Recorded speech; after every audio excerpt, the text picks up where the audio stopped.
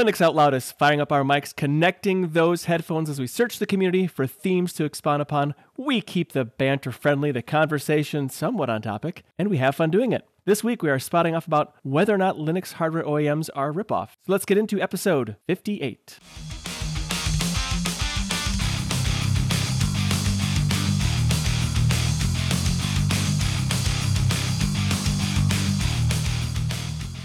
Linux Out Loud is brought to you by Linode and Bitwarden. With me today, like April showers that bring the May flowers of the Tux Digital Network, it's Wendy. And the thunderstorm that ruins the day, Matt. How are you two? Doing fantastic. You said you were ready for intros, and gosh dang it, you were ready for intros. It's one of my favorite parts of when I get to do the, the stuff. The hosting part of it. Hosting part of it, yeah. So Nate, it's totally fine because with all the lightning and the thunder and all the other stuff, and I just rain on the parade all month anyway, so it's fine. You do.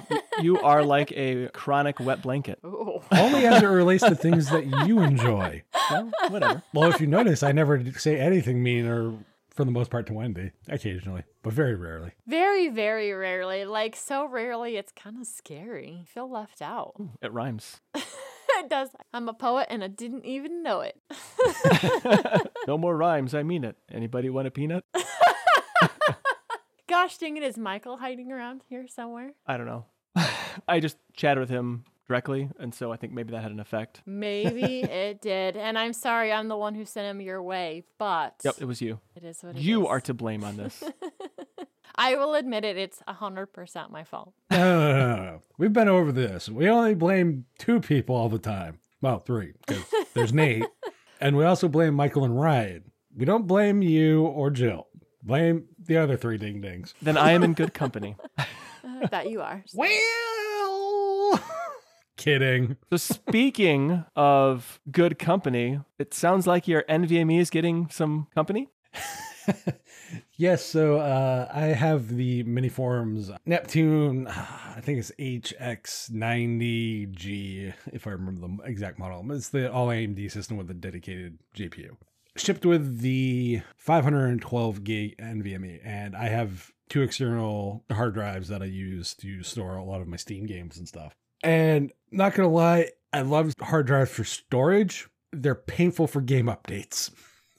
So I ended up buying a 2 terabyte NVMe that I am now dropping some of my more consistently updated games onto the NVMe so that I am not spending a lot of time looking at indicator lights blinking that Steam is telling me a game is being updated for, because one of my games is like 94 gigs. So doing that on a spinning Rust can take quite a while. Yes, it can. I was actually thinking how awesome the Steam Deck would be if I attached a spinning USB hard drive to it instead of, using the internal NVMe, just for kicks. Kind of make it a little nostalgic, get that clicking and clacking going on. Especially if I get like a full height 5 1/4, like a really old one. That'd be great. For saying that Matt and I like Pain for using Arch, this seems like you really like Pain if you want to use spinning Rust on your Steam Deck. Well, it's like...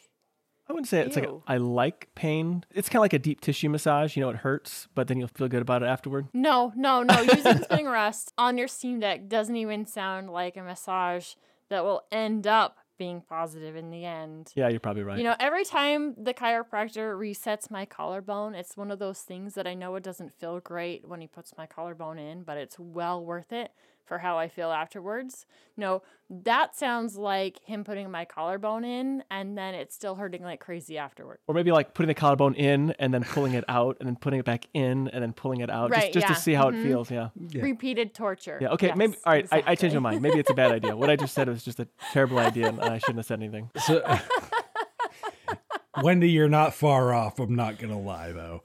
So I found that for cold storage, essentially, or stuff that isn't always being written to, like just to say like a movie or something that I'm reading off the drive, that's fine. But when it's stuff that's, downloading and updating. Constantly read-write. Yeah, a lot of the read-write, it's just like, oh my word, this is taking forever. And when it's, sometimes it's 50, 60 games because sometimes of the way Steam closed out. And a lot of that's probably because I'm enrolled in the beta instead of the stable. So I own part of that.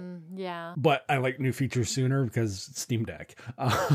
Right. Yeah. So for me, it just made sense. And I think the 2 terabyte NVMe that I got was like $87. Wow. Whoa. I want to know where you got that. That fall off a truck and you bought it from some kid in the alley? No kidding. I will say it's not like the highest end, like super fast read write speeds. I think it's like 3,000, 3,500, somewhere in that area as far as 1,500 to 2,000 on the read writes respectively. So not super fast, but in comparison to Rust, it's pretty fast. That was the biggest thing. I'll have to check and see if that is still on sale. That was a sale, so that's part of the reason why I got it so cheap. I believe it was on Newegg, and they go for under 100 normally, if I remember correctly. Oh, wow. And it's directly from Newegg. I've been on Newegg a lot lately. I don't need to be spending any more money there, but I will definitely have to take a look. Because I don't think it has certain things. I think it's lacking like the heat sink and a few other. Yeah. It is a silicon power 2 terabyte NVMe PCI Gen 3 for $2280. And the current price, according to them, is $90. Very curious. I want to know how it runs for you before I run out and get one. So Yeah, make sure you give us your feedback first. Oh, definitely. That's a good call. What I can say is there are certain games, like I have Final Fantasy VII Remake that I recently downloaded. And I had that on my hard drive originally, and it was painful unloading. Just painful. It's a big game. That particular one is like 97 gigs. It's a huge game. I have probably noticed a 10 to 12 times decrease in the amount of waiting I did on the initial loading. So take that for what you will. Yeah. I mean, that sounds significant to me. Again, that's just like what I'm seeing for load screens. I'm not sitting here doing like sequential read tests and all the other stuff. Like, I just don't care. Like, is it faster than what I was experiencing? Then if the answer is yes, then I'm okay with it. Right. Yeah. I've had some people tell me like Newegg is not a good place to shop. I don't know. I've had great experience there, but I haven't had to return anything either. So I don't know. It's hit or miss. It used to be really, really, really, really good. I can't speak to the third-party ecosystem of sellers. I don't buy from the third-party ecosystem of And sellers. I've never bought from third party on there. But to be fair, if I'm buying anything on Amazon, I'm typically buying it from somebody. Even if somebody else is selling it, it's still being shipped from Amazon. Yeah, it's where you're getting it from is what, Right. really what it matters. And say what you want about Amazon. I will say that generically, like the return stuff, I haven't had many issues with. If it's dealing with Amazon directly. Yeah. If it's dealing with a seller individually, that's a different story. Right. Exactly. So while I'm making upgrades to my system, Wendy, it still seems like you're having trouble with certain systems of yours. That is right. My 3D printer is still being a ripping pain. So I was supposed to be gone all day on Tuesday, and due to some weather stuff, I wasn't able to travel. So I figured this was a good time to tear into the 3D printer. I had gotten a new all-metal hot end with a direct drive system from Micro Swiss. I really, really like this setup and wanted to get it in. So I had, of course, spent the morning tearing the hot end apart. And in doing so, I realized that one of my problems from my last print was definitely the way I'd put the hot end together. So as I'm looking at it, I'm like, oh, yeah, there's filament coming out in places like top of the heat block. Not much, but a little bit. But still, filament coming out in places that there shouldn't have been filament. So there was definitely some issues there. Maybe I didn't have everything tightened quite right. I don't know. I did something wrong for sure. But I do like the way the Micro Swiss hot end goes together more than I do the one straight from Creality. So I'd gotten that all put together, got everything on, and I'd also replaced the fan that goes over the hot end. So now it's one of those cute little Noctua fans instead of the one that came with the printer. In the initial process, of course, it has you heated up to, I think it was 210, I don't know, over 200 degrees Celsius. Heat up your hot end and then go ahead and make sure that your nozzle is good and tightened down. Did that. The fan came on, no problem. The hot end heated up just like it should. And as I was putting something on the very back of the 3D printer, it's where the filament feeds through. It's one of the things that I like about this. So there still is a Bowden tube that goes from the back of the printer, in this case, where the filament would normally come in, carries it all the way through to that direct drive system, and then down into the hot end. And as I was working on that, I dropped a screw, and it went underneath that metal piece that holds the power supply and Yes. everything. And I don't have it screwed in. So I just picked it up, grabbed the screw out from underneath it, and I thought I had it set in there just right. And I've got a couple rock pieces. I don't know. I've used them for places to set my cups. Anyway, so little squares there to keep it off the ground so I can still get some airflow underneath it without having it screwed in. And I thought it was set down properly, and it wasn't. And so as I adjusted something, that piece slid and hit. And it wasn't a very large drop, but it was a drop. It did sound pretty bad. Finished, put everything back together, and then went to heat up my hot end. And nothing. And I was now in panic mode. I'm like, holy crap, did I do something? Did I mess up the thermistor? Did I mess up something in the heater? Like, what did I do?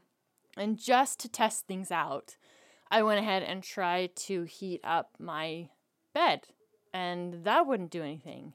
And the Noctua fan on the front isn't coming on, and I know for sure that was working before too, right? So then I was like, holy crap. Okay, is this the power supply or is it the main board? What did I mess up? What's wrong here when it took that hit? Because obviously something did not like that jolt very well. And I didn't have another power supply that I can use. And if you've ever taken a 3D printer apart, you know it's not a power supply like is in your computer. It's one of those industrial power supplies. So it doesn't have the standardized connectors. It has the little prongs or whatever that you spade screw connectors. in and make those connections. Yeah. So I couldn't do anything about the power supply, but I did have the original board that came with the machine, and I didn't want to rewire everything in. And especially working on those small boards and those teeny tiny little connectors, it wasn't long before my fingers were killing me because I'd already been taking stuff apart and everything with the hot end. So I got everything pulled off of it. I didn't connect any of the motors. None of the motors are connected to the board at all. They're not connected on the machine. That way I could move motors back and forth. So I just connected the heater parts of it and the thermistors, fired it all up, connected power, fired it all up, and my hot end and my heat bed were fine. So I know it wasn't the power supply. I know it is the board itself, the main board that I had bought in January. This one is the Big Tree Tech SKR Mini E3 V3. And I was starting to wonder if some of the issues that I was having with the fan on the hot end was still part of that board, because not only was the fan moving so much faster on the Creality board than it was when it was actually working on the Big Tree Tech one, but just other little things, the way at which it was heating, the speed at which it was heating, all of that stuff. And I know the Creality board in general is not as powerful as this Big Tree Tech board, so I'm thinking that I've had a dud pretty much this whole time, but didn't realize that it was part of the issues that I've had with my printer and some of the issues that I've possibly been having with under extrusion. But this company has been really well known. They've put on a lot of really good product. And instead of replacing it with the exact same board, I figured, let's just go all out and go with one of the boards that I wished I would have ordered. And that's the Big Tree Tech Octopus Max EZ with the EZ2209 motor. So it's still going to be nice and quiet. It's one of the things I hate about the Creality board that I have right now is those driver motors are crazy, crazy loud. This one, I think, allows me to attach up to 9 motors, whereas the mini board, I couldn't have a second extruder when I eventually got there. With this board, I'll be able to have a second extruder.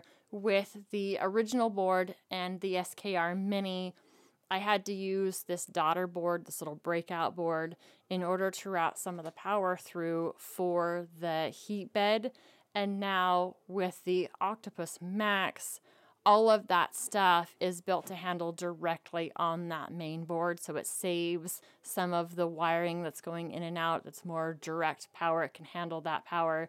This can take some Rainbow Vomit. So if I decide to put some Rainbow Vomit on it, it can take different camera options if I go ahead and decide to put a camera on it. I was looking at another board that does integrate the Raspberry Pi features for Clipper directly onto the board, but I like the idea of the Max and the Easy. There's already a lot of wiring I'm going to need to do, and if I went with the original Octopus and choosing my motor drivers there was going to be a lot more work in relation to that, and I decided to just go with the Easy board, kind of simplify things down the road if I want to take the challenge of one of the other ones, go that route. But it should be great. I can't wait for it to get here. Well, very cool. I'm excited to hear how it works out. I don't know what kind of flashing you have to do to make it work specifically with the Creality, or if it's just a matter of setting some parameters, because it doesn't really matter. Lots of things, I guess, because really it's just stepper motors, switches, and hot ends. I'm going to throw Clipper back on it. I've really, really enjoyed Clipper. I like that works. I like the way that Fluid is, and it's much easier to do updates on Clipper to the firmware, though I'm going to have to do some digging on this one, make sure I've got everything, of course, connected properly, and that I've got all the pins and stuff labeled right. So it is going to take me a little bit to get it up and running again, and considering that hopefully this board will be here next week, and then I leave for Texas, we're probably looking the end of April or into May before I actually have a working 3D printer. Long time to be down. Right. Hope we can be able to get through that okay. I should be able to. I mean, already my printer's been down all of March. So yeah, at this point it just is what it is, because I haven't been able to dig into things with my timetable that I've had. And I'm going to be out of the house every single day next week. And then the week after that, what is that? Is the week after that I fly out? Yeah, the week after that I fly out. So then I'll be gone. And then I come home and we still have co-op stuff to do that week. So it'll be the 1st of May. It'll definitely be the first part of May before I even have time to consider working on it. Gotcha. Well, you're going to be busy this month, so maybe you won't miss it at all. I would love to have it working on things. I would absolutely love to have it up and running right now. When I talked to the kids, I was like, okay, do we go ahead and wire in all the motors and at least have it working right now? Or do we just wait for the new board to come in? The positives would be it would be potentially working right now. The downside is how loud the flippin' thing is with those other motor drivers, and then having to pull all of those little flippin' wires out, the connectors out again, and replace them. So at this point, I'm just going to leave it. I can live without it for a little bit longer. I've already been living without it. Yeah, those connectors are pretty terrible, and I've ripped some of them off the board themselves, pulling them out before. Yeah, the plastic piece. Yeah. That's fun. And I try to get the part that's supposed to be on the board off of the wire, and I'm wrestling around with it, and I got to take a little tiny screwdriver and get those little clip ends to go in, because for whatever reason, it just doesn't want to move, and right. Yeah, it's a big pain in the butt. Yes. Yeah, so I can understand that. And they do hurt the fingers. I wish there's a better way. Yes. I know, there should be some sort of tool that makes it easy to get those things in and out of there. That maybe that's going to be my $1 million idea, a tool to get those tiny connectors in and out of those boards. Maybe there is a tool and we just haven't seen it yet. Maybe one of our listeners I know. have to go looking. You also found a new tool, and CAD is an application that you've worked with in many different forms. And there is a new one on the list, which I'm really excited to hear how this one's working for you. I'm using this application, this CAD application. I'm just still toying around with it right now, called JSketcher. I found out about it because one of the developers for it came onto Linux Saloon a few weeks ago and talked about it. I gave him the floor and he gave a demonstration. And it is pretty awesome. There are a couple of modules it doesn't quite have yet, but it's on the plan for them. Like one of the things like helical sweeps, like doing screws or whatever. I can't do that with JSketcher. But it can load in like FreeCAD files just fine and modify those and so forth. Right now, so far, this looks pretty awesome. It runs out of a web browser, which immediately my first reaction to web browsers, I'm not sure if I like that.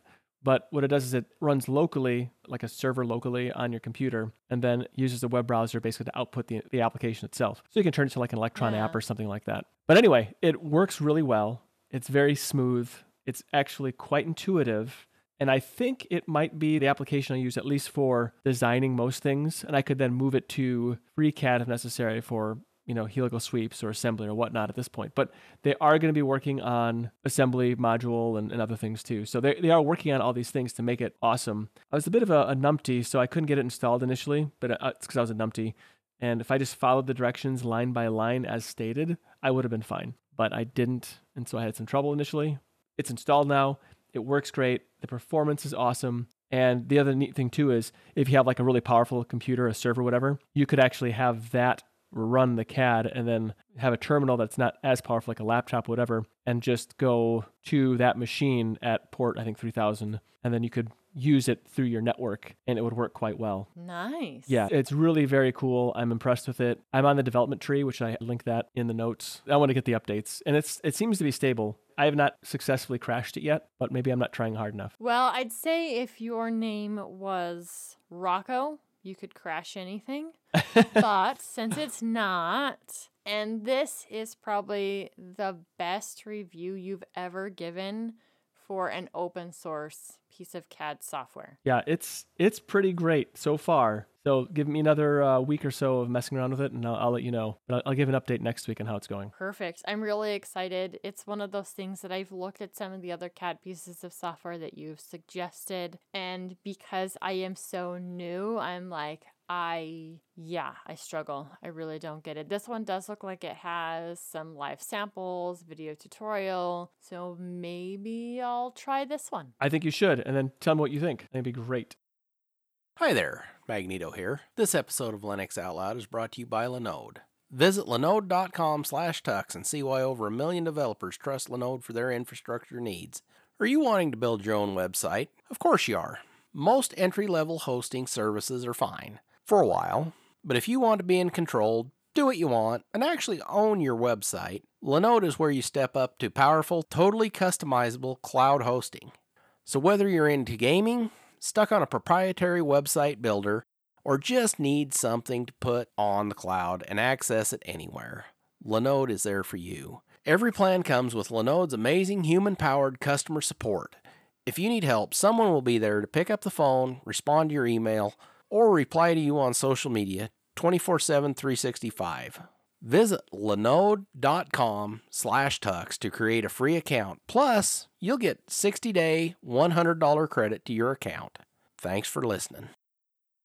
On Linux Out Loud, we take conversations from the community from various sources. It can be the forum or Discord or Telegram. And one of those such places that we took the conversation was from the Linux Saloon Telegram. The fine folks in the Linux Saloon had an interesting conversation that spurred the idea that Linux OEMs are a ripoff. Now, I don't believe that for many reasons. It was quite the conversation that was happening in the Telegram chat. So, Matt, you were pretty engaged in this because I was off like doing manual labor someplace. And you gave a lot of really great examples as to why Linux OEMs are not a ripoff and why they provide value. And even like doing price comparisons between Dell and System 76, they're very close, really. What are some of the things that you really think are the reason that Linux OEMs are maybe a little more expensive? The short one is really economy of scale, and anybody who's working in manufacturing knows the more you buy, the cheaper the stuff is for you to buy. It works across the board from retail all the way down to the mom and pop shops.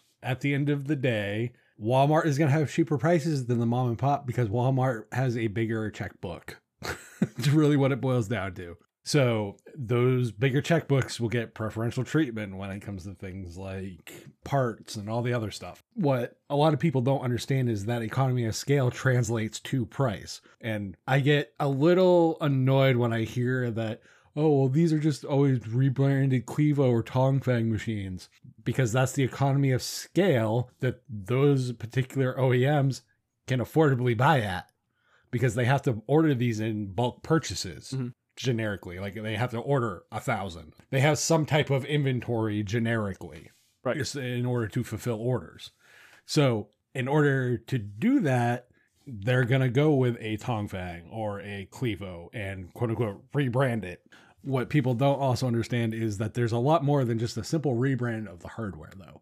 I think the suggestion and the view that solely looking at the sticker value is a short-sighted and naive, because it's a very multifaceted reason. I'll be the first to admit, I am not in any camp of the Linux OEM hardware space as far as like System 76, Tuxedo, Juno, any of that stuff, as far as who I would support or don't support or any of that stuff. I don't have a dog in the fight. I'm cheap. Literally, my entire Game Sphere channel is about being a cheap gamer. So, like, I am legitly all for cheap products. But I also understand why there is higher end stuff, why other things would cost more. And I've talked to these guys about these issues before, and they all mention the same thing. All the points that I just mentioned is all stuff and the reality that they talk about. But what people don't realize is mom and pop and the small to medium businesses that buy a lot from these places like System 76 and various other Linux OEMs, they pay for the phone number. That means the world to them. And Right. to discount that because it doesn't fit a narrow view based solely on sticker costs because people don't think they add value in any way, shape, or form, I would highly disagree with that assessment as well. I think if they say Linux OEMs do not offer any value add to the ecosystem, quite frankly, say that short-sighted is being very generous. Yeah. Because you are not seeing beyond your own perspective. And also, a lot of times those cheap laptops that you can buy for $80 to, let's say, $500, a lot of them are not built well either. And Linux OEMs are not going to take a chance on some poorly built hardware that's not going to last, because that's just going to make them look bad. You know, if I have this 9-month-old laptop, you know, from System 76 or Tuxedo or whatever, with a plastic shell that has those cheap hinges that end up poking through the lid of the laptop, that's going to reflect very poorly on the company. Mm-hmm. So sure, they're using what's Clevo. Am I saying that right? Yeah, Clevo. They are a OEM manufacturer. So companies like System 76 or Tuxedo, I think Tuxedo also uses them. I know like there's that KDE book, the Slim book, I think is that what it's called? Yeah, Slimbook's another company as well. Oh, is that another one? Yeah. They source their parts and they put it together for someone like a System 76. So System 76 is doing all the legwork to make sure that this new hardware works well in Linux. The fresh install of Pop! OS or whatever has all the little tools and bits and bobs so it runs correctly and that it runs well. That's not an inexpensive operation to complete. To do all that work, that testing, the writing, sending the drivers and such upstream so everybody benefits, that isn't cheap. That costs money. It's not free. People got to eat. Electricity's got to power the facilities that they do this work and do the testing. None of this is cheap. So yeah, are you spending a little bit more for a Linux machine? Sure. You're also investing into the Linux ecosystem as well. I mean, I can't build drivers. Yeah, some of that investment comes into the way that the Linux OS is structured for those particular machines. And a lot of these OEMs do have very specific builds for the machines.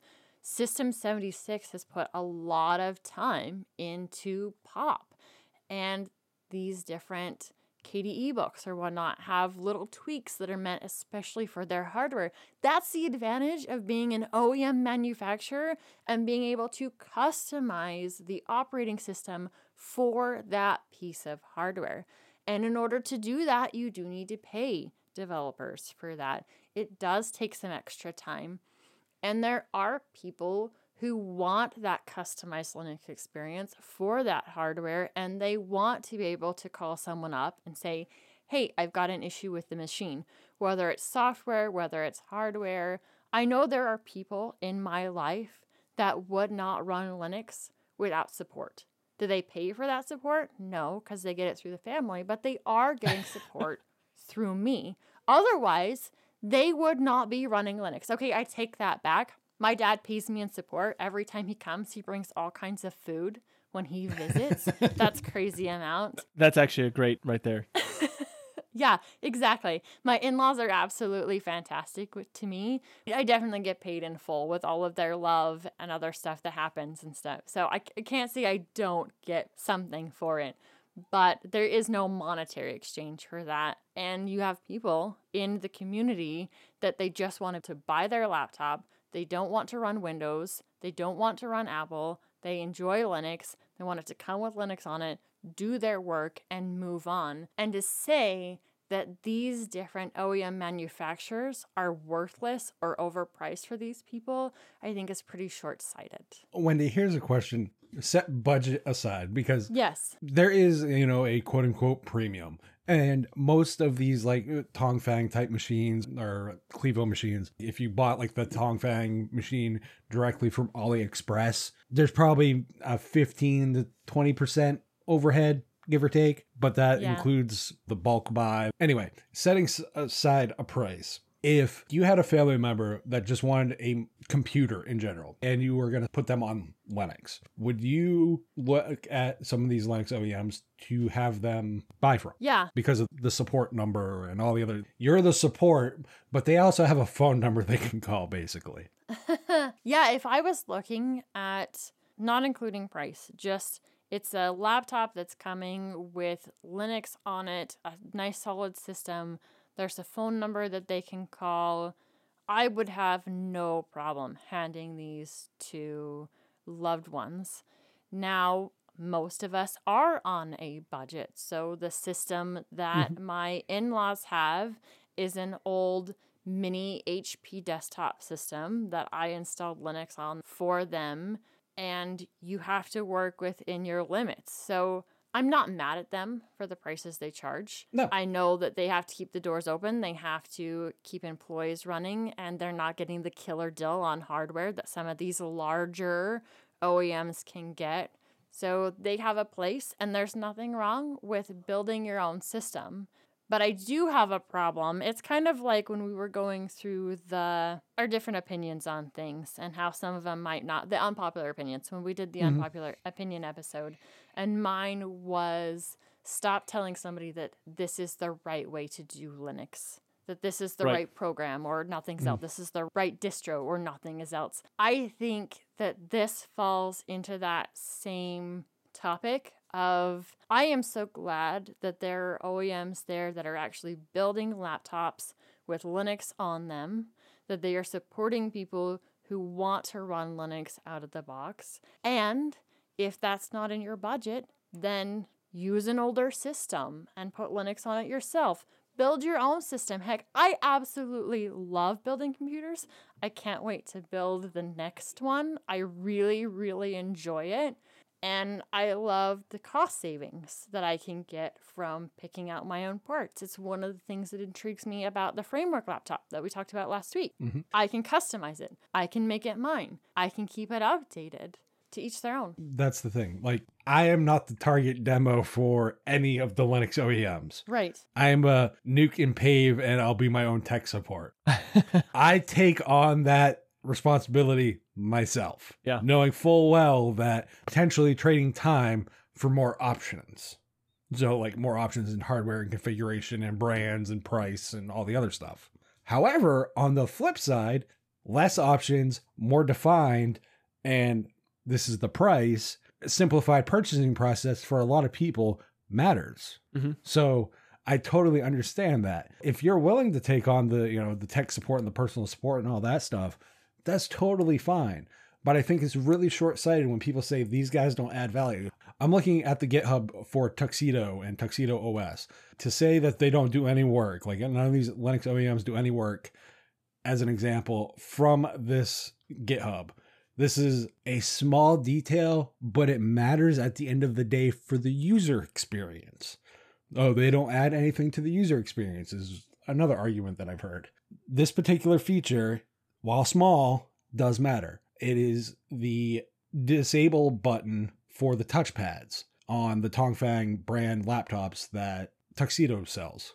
I'm not going to call them resells. It is for the touchpad on-off indicator light on the Tongfang machines that they support and get. So that way, when you actually push the button to disable it, the button actually lights up telling you it's disabled. It's a small thing. Yeah, but it's very valuable though. But it matters. So I'm looking at the repo for it right now. And that's just one of many things. Tuxedo Control Center, Tuxedo Keyboard, the layouts. There's a ton of different stuff on here that they have helped make for the overall experience and the overall ecosystem.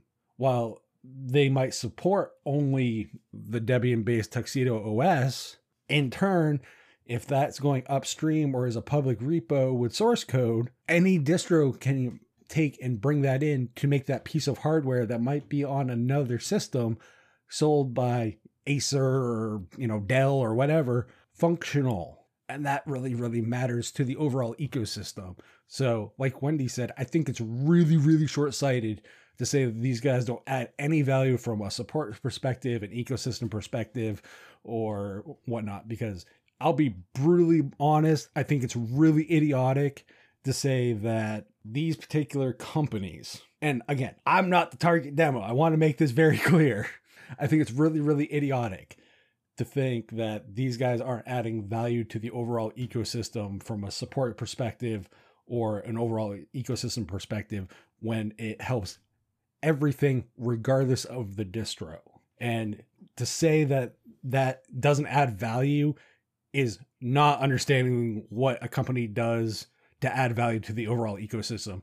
Just because, I can install Pop! OS on any machine as an example, and it works, cool. Why do you think that is? It's because of all these other OEMs having access to that hardware to fine tune that experience so that it can work on your Acer or your Dell or your $500 HP Pavilion that is from 2016. I want to add another thing that Tuxedo does too. So they have dock stations that they've worked on to work with their machines. They've sourced the hardware to get everything working together properly. And some of the dock stations have display link drivers so that they're basically USB video cards or whatever. So they're actually separate video device drivers inside the dock stations. And what Tuxedo has done is they've worked on the drivers for that and even pushed them up to the open build service to share that with any distribution that needs them, essentially, at least OpenSUSE at the very minimum, but it can be built for other distributions as well. They've actually done a lot of work to make sure hardware works well, OpenSUSE and others.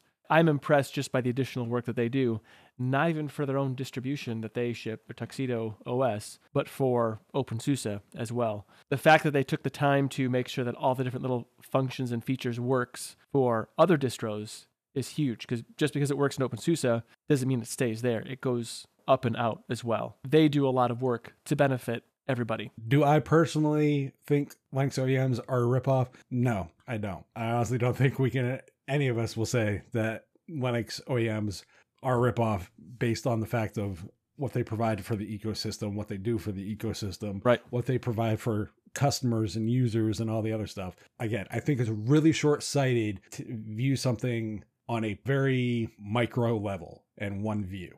And I think it is very, very limited and naive. Yeah, I think so too. Especially when it is a multifaceted thing. So tell us what you think. How grateful are you for what the Linux OEMs do to help your hardware work better with your preferred Linux operating system? I'd like to hear from the community. You can go to the Tux Digital forums and leave a comment under this video or in YouTube or however you want to do it. Send an email. Whatever you like. I would love to hear more about how you think Linux OEMs contribute to the ecosystem at large. Hello, Magneto here. This episode of Linux Out Loud is sponsored by Bitwarden. Bitwarden is the password manager that they use and trust. Bitwarden lets you set up things like a PIN to easily access your password, as well as additional authentication such as master password and adding phrases to fingerprint security, all to keep your password safe. From me. Bitwarden is the easiest and safest way for individuals, teams, and businesses to store, share, and sync their sensitive data. Go to bitwarden.com/tux to get started for free. $10 premium account includes 1 gigabyte of encrypted file storage, 2-step login with YubiKey, U2F, or Duo, Vault Health Reports, and TOTP Authenticator storage and generation, and priority customer support. Make the smart move, like many from the community have, and go to bitwarden.com/tux to get started for free.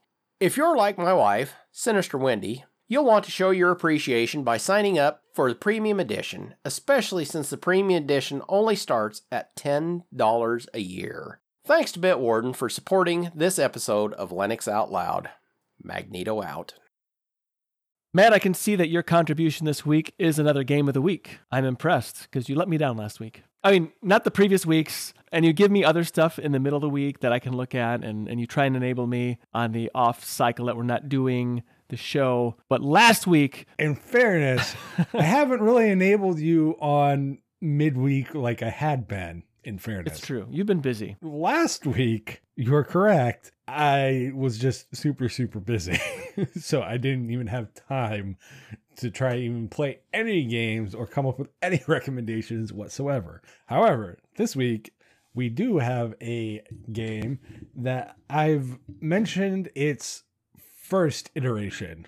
So this is a prequel / sequel to a game, and it is a first-person parkour game called Mirror's Edge Catalyst. It is very much a kind of cyberpunk dystopian parkour game. So like free run, however you want to describe that. Very limited on like combat and that kind of stuff. Kind of hand-to-hand first-person view for combat. But it's all about speed and, you know, jumping gaps in buildings and all that kind of stuff. That's really what it's for. It's just a really fun game. It's not a super long game, about 8 hours maybe. And right now on Steam, as of at least recording right now, it is on sale for $5. Wow. I would recommend both games, honestly. Mirror's Edge, the original, which came out in 2008, I believe, give or take. And I would also recommend Mirror's Edge Catalyst for the $10 that it's going to cost you. Definitely a fun game. Short game, play it in bursts. You can do the whole thing if you want in a relative one sitting. Long one sitting, but if you want to do a marathon gaming session, I guess. Well, the thing that bothers me watching the little trailer or whatever, the advertisement for it, nobody's wearing knee pads or elbow pads. I mean, how can you do that and not have proper protection on your knees and elbows? I mean, come on. Who's doing editing this week? I am.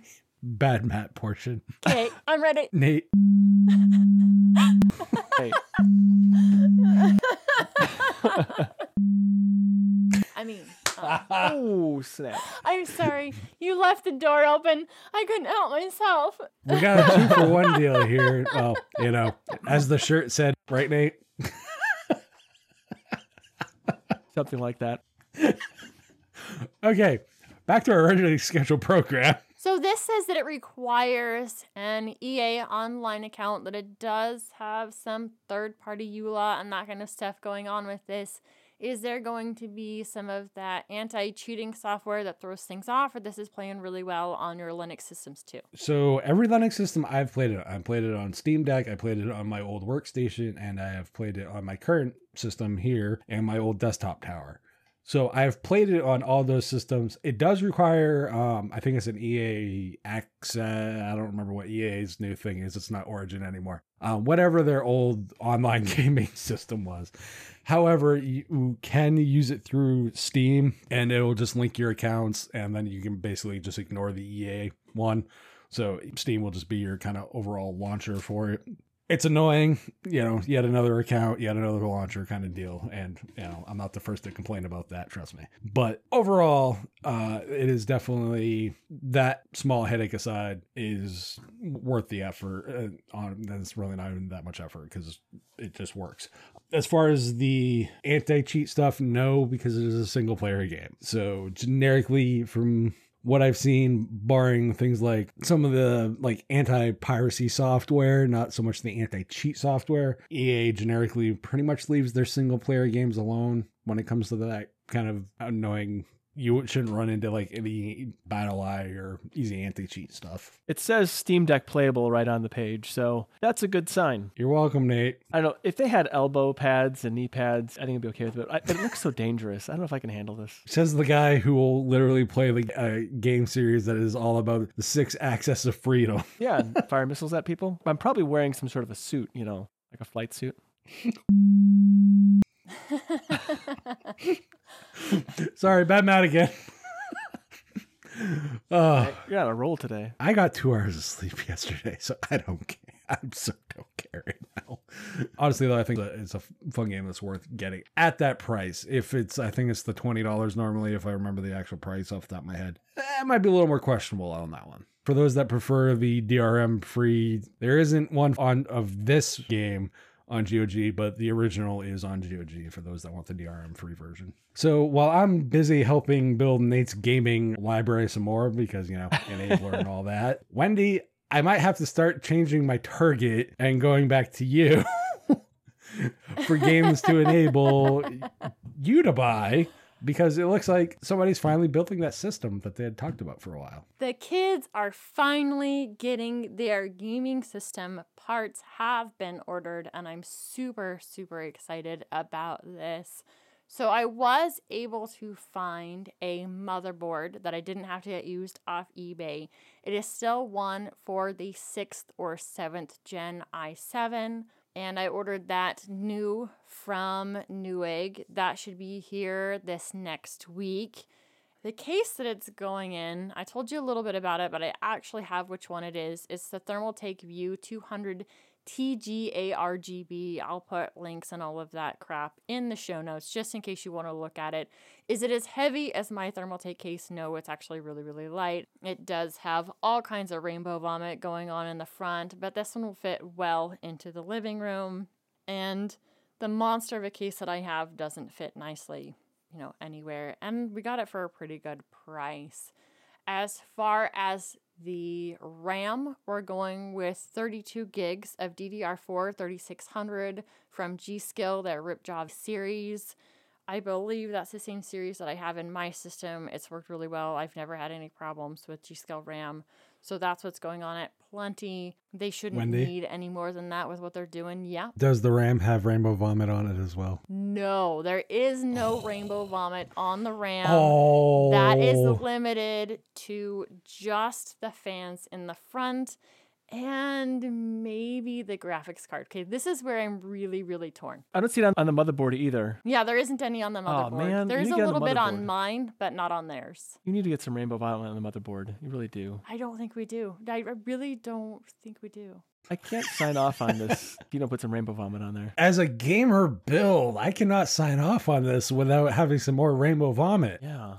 There is a severe lack of the rainbow vomit. I mean, look, you do have it on the GPU. That's good. Okay, so considering the person that you're talking to and my current state of mind, I am trying to be so nice about this rainbow vomit thing. And I'm having a hard time not having a series of bleeps in this portion of the show. Trying really, really hard. Okay. I don't know if I will be successful in that at all. May not be. But I compromised with the kiddos and they get rainbow vomit in the fans until maybe I end up replacing them with Black Noctuous. I mean, I would never do something like that. But I'm definitely torn when it comes to the graphics card. So in my system, I have a Vega 64. That will get a workover. I've got new thermal pads. I've got thermal paste. It will get a full cleaning with all of that done to it. The graphics card I ordered is a gigabyte overclocked Radeon RX 6750 XT. I want to put the Vega 64 in the kids system and keep the Radeon for myself. But I feel a little bit guilty going down that road. Now, before we started the show, before you even joined Nate, Matt was doing his best to make me feel good about keeping the Radeon card for myself. Actually, it wouldn't be just for myself. Magneto uses this computer too, so it would be for both of us. Did I earn it? I've spent so much time in robotics that I have earned this Radeon graphics card, or am I just being horrible, wanting to keep the new card for myself? I would say, 1, don't let your kids hear this podcast. 2, kids always get the hand-me-downs. They don't get the new stuff. I buy the new laptop for myself, and then I give them my older laptop. That's just how it works, because... That's how it worked in our house when it comes to phone. Like, my husband and I get new phones. That's when my daughter will get her upgrade for her phone. They should be used to it then. They should be used to it. The CPU they're getting was from the last pre-built that I had before I built this current system. So I guess that is a hand-me-down CPU. It's still an i7, right? I mean, It's still a nice CPU. They are getting 2 brand new SSDs in this, though. They're going to have a 250 gigabyte boot drive and then a 1 terabyte drive for the games and stuff to go on. I have loved having that on this system. I think I talked about that a little bit last week, where if for any reason we decide to wipe the OS on it and go with something else, I don't want to go through all of the pain of re-downloading some of those games. And yes, I said pain, because even though it is first world problems, our internet is still pretty slow. And we've had certain games, especially games of my husband's, where it has taken 24 hours to download a game. I don't want to download games again once they're already downloaded. So that's where they're getting the 2 separate drives for that. And as to the OS, I haven't quite decided which road we're going down there. My daughter mentioned something today because the graphics card and the motherboard won't be here until Tuesday next week. So when you're hearing this, the motherboard and graphics card will already be here. But from time of recording on a Thursday, it won't be here till Tuesday. And we've got such craziness going on. She goes, oh man, we probably won't get to build the computer until you get back from Worlds. And I told her, oh, listen, I can find time. I can make time. We are building this computer as soon as all the parts are here. We just got to find a RGB motherboard, though. No, really, I don't. I put some RAM that you should look at instead under your section. Do I dare click on this? Do I really want to click on this? Holy. I think it'd be good. Nate, What? I'm going to put a bleep in here. I am not buying this RAM. Why not? It's beautiful. It looked like a little warp core. I've seen those It before. makes me want to rainbow vomit. Nate, where did you put the link? It's in her section. It's Corsair Vengeance RGB Pro, 16 gigabyte. Ah. I already know So the that's model. less RAM than what they're getting. Oh, is it? So they're getting 32 gigs. Oh, okay. Not 16. So that's less RAM than Missed what they're it getting. by that much. Actually, I looked specifically for 32. Yeah. Here we go. I got it now. And it is... I'll bleep that out too. It is awesome sauce. We have different ideas of what awesome sauce is. Oh, don't get me wrong. I don't want rainbow vomit either, but your kids want it. My kids don't even know about it, so don't tell them, because I don't want to have to deal with this later. Okay, so I know what to do. Totally go all in on the rainbow vomit. Anyway, back to being the good portion of the show. Back to the good portion of the show. This is a system that we've actually been talking about for quite a while. The kids are super excited to finally have this system set up. I would potentially add another SSD to this one just so we can have maybe 2 different OSs on it, one that's specifically for gaming. And because of the specs of this system, there really are other things that they can do with it. My daughter really likes to draw. She started doing some animation stuff. And this overall system would be able to let her start into that world. So I'm not entirely sure if we're going to go down that route eventually, but they're thrilled. I'm thrilled. I can't wait to build another computer. And I will definitely be sharing pictures of it once it's all put together, and maybe even a side-by-side picture of it next to my tower, because yeah, they are definitely way different. That one says it's a mid-sized tower, but it is this cute little itty-bitty baby sitting next to mine. Now I'm talking about using more power with another computer system in my house.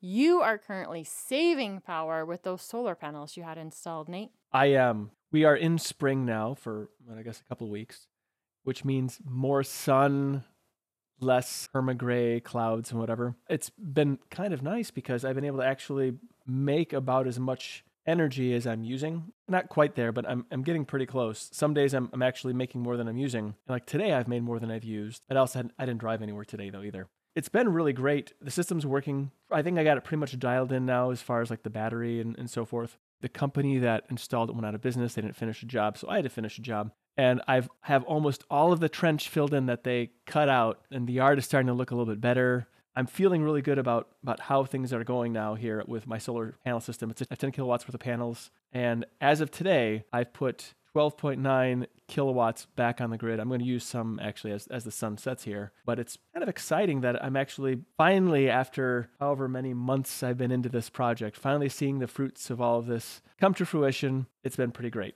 I have had a few power outages where the house lost power except for the protected circuits, and that all worked fantastically well too. I got all my light issues worked out as well with the house because I had some issues with some of the lights flickering and whatnot. Everything's worked out now. I put some filters and such on the lines. And so, yeah, things are good. I'm very happy. And now it's time to solarify Cubicle Labs. That's next on the list. I've got the inverters installed, and I'll be doing I've run some conduit already. Hopefully, if we get some nice days and I get a few, get some other projects that are more pressing off the list, I'll get to that. So I'm very happy. I'm so happy that this is finally paying off for you. I know it took a while to not only get the solar panels in, but then to have all of the checks done. Now you actually get to see some sun and some benefit of all of that work. How many panels do you have again? 28. Pretty nice variety. Are they on the roof or are they on the lawn? Where did you position those? They're actually behind the house pretty far. They're 200 some odd feet behind the house is actually where they are. Oh, wow. Got kind of a long trench there. It's actually behind even Cubicle Labs as to where it sits. This way it's not seen from the road and, it's not an eyesore. Yeah, that's nice. It's a clear area. I actually removed a questionable tree before putting them in. They're just out of the way. That's kind of how I wanted it, just out of the way. So I guess we'll see how things go. I'm putting up a fence right now to kind of obfuscate like some of the inverter things right now that I'm on the side of the house. Hoping to get that done here tomorrow, and then I can move on to some other more interesting things. What battery did you go with? Because I know when we were talking to someone who owns a solar company in Nevada, that he was saying that batteries was one of the things that were cost ineffective for a lot of people. Are you actually using one that's meant to hold that power, or did you go down a different route? I have a Generac battery backup system. So far, that's functioning well. I let it discharge to about, I think, 30%, down to 30%. So it doesn't fully discharge, but then it offsets some of my electric usage. That seemed to be working pretty well. I run the numbers on that, and based on what I pay for electricity, if I use this thing, and I'm doing some real fuzzy numbers here on the conservative side. So the battery is warranted for about 10 years, I believe, or it's good for about 10 years. They'll guarantee it. Based on the numbers, if I utilize the battery, basically take about 10 years to actually pay off the battery lifetime. But the battery's there, one, to reduce the costs. And it's not like the battery will be dead at 10 years. At least I don't think it will be. Oh, good. But good. It means it's down, that's 80% life, I believe, is what it's considered at the 10-year mark, something like that. Well, that's not bad. That's actually not bad to be at 80% at 10 years. Of course, it'll continue to lose efficiency over time, but hopefully by the time you need to replace that battery, they won't cost as much to replace. Right. To me, although, it's also the battery backup for the house as well. So it's not just to offset the cost, it's also for emergencies. So it has two functions. If I look at like a generator, a backup generator, I only use that generator when power fails, and it's not doing anything for me but sitting there and aging. It seems to me like it's a more useful backup system. Also, a generator, you have to do maintenance on it. You do have to run it periodically. You have to make sure you have, keep the fuel fresh in there. It's only good for so long. This to me seemed like a more lazy way out, I guess. I pay a little extra on the front end, but then I'm saving the maintenance time for the next 10 years as well. So largely. So it's not like it's a complete loss or there's other values besides just the payoff of utilizing it. Good luck with this, and I hope it continues to save you on electricity for years to come. Me too. Well, now it's time to toss in your 2 cents on today's topics. Hit the discourse forum, drop us a line under this video, or on the contact form by visiting tuxdigital.com/contact. If you'd like to hang out with us on our preferred social media, see the links at the bottom of the show description. Find other great shows like Hardware Addicts, GameSphere, Linux Saloon, and more at tuxdigital.com. Show off your love for your favorite podcasts and shows by visiting the Tux Digital merch store. Grab yourself some awesome swag like the gamer-centric I paused my game to be here shirt, or join #Team Wendy with some sinister Wendy swag. As always, we thank you for joining us. We'll be back next week with another awesome episode of Linux Out Loud. Until then, keep the banter friendly, the conversation somewhat on topic, and have fun doing it.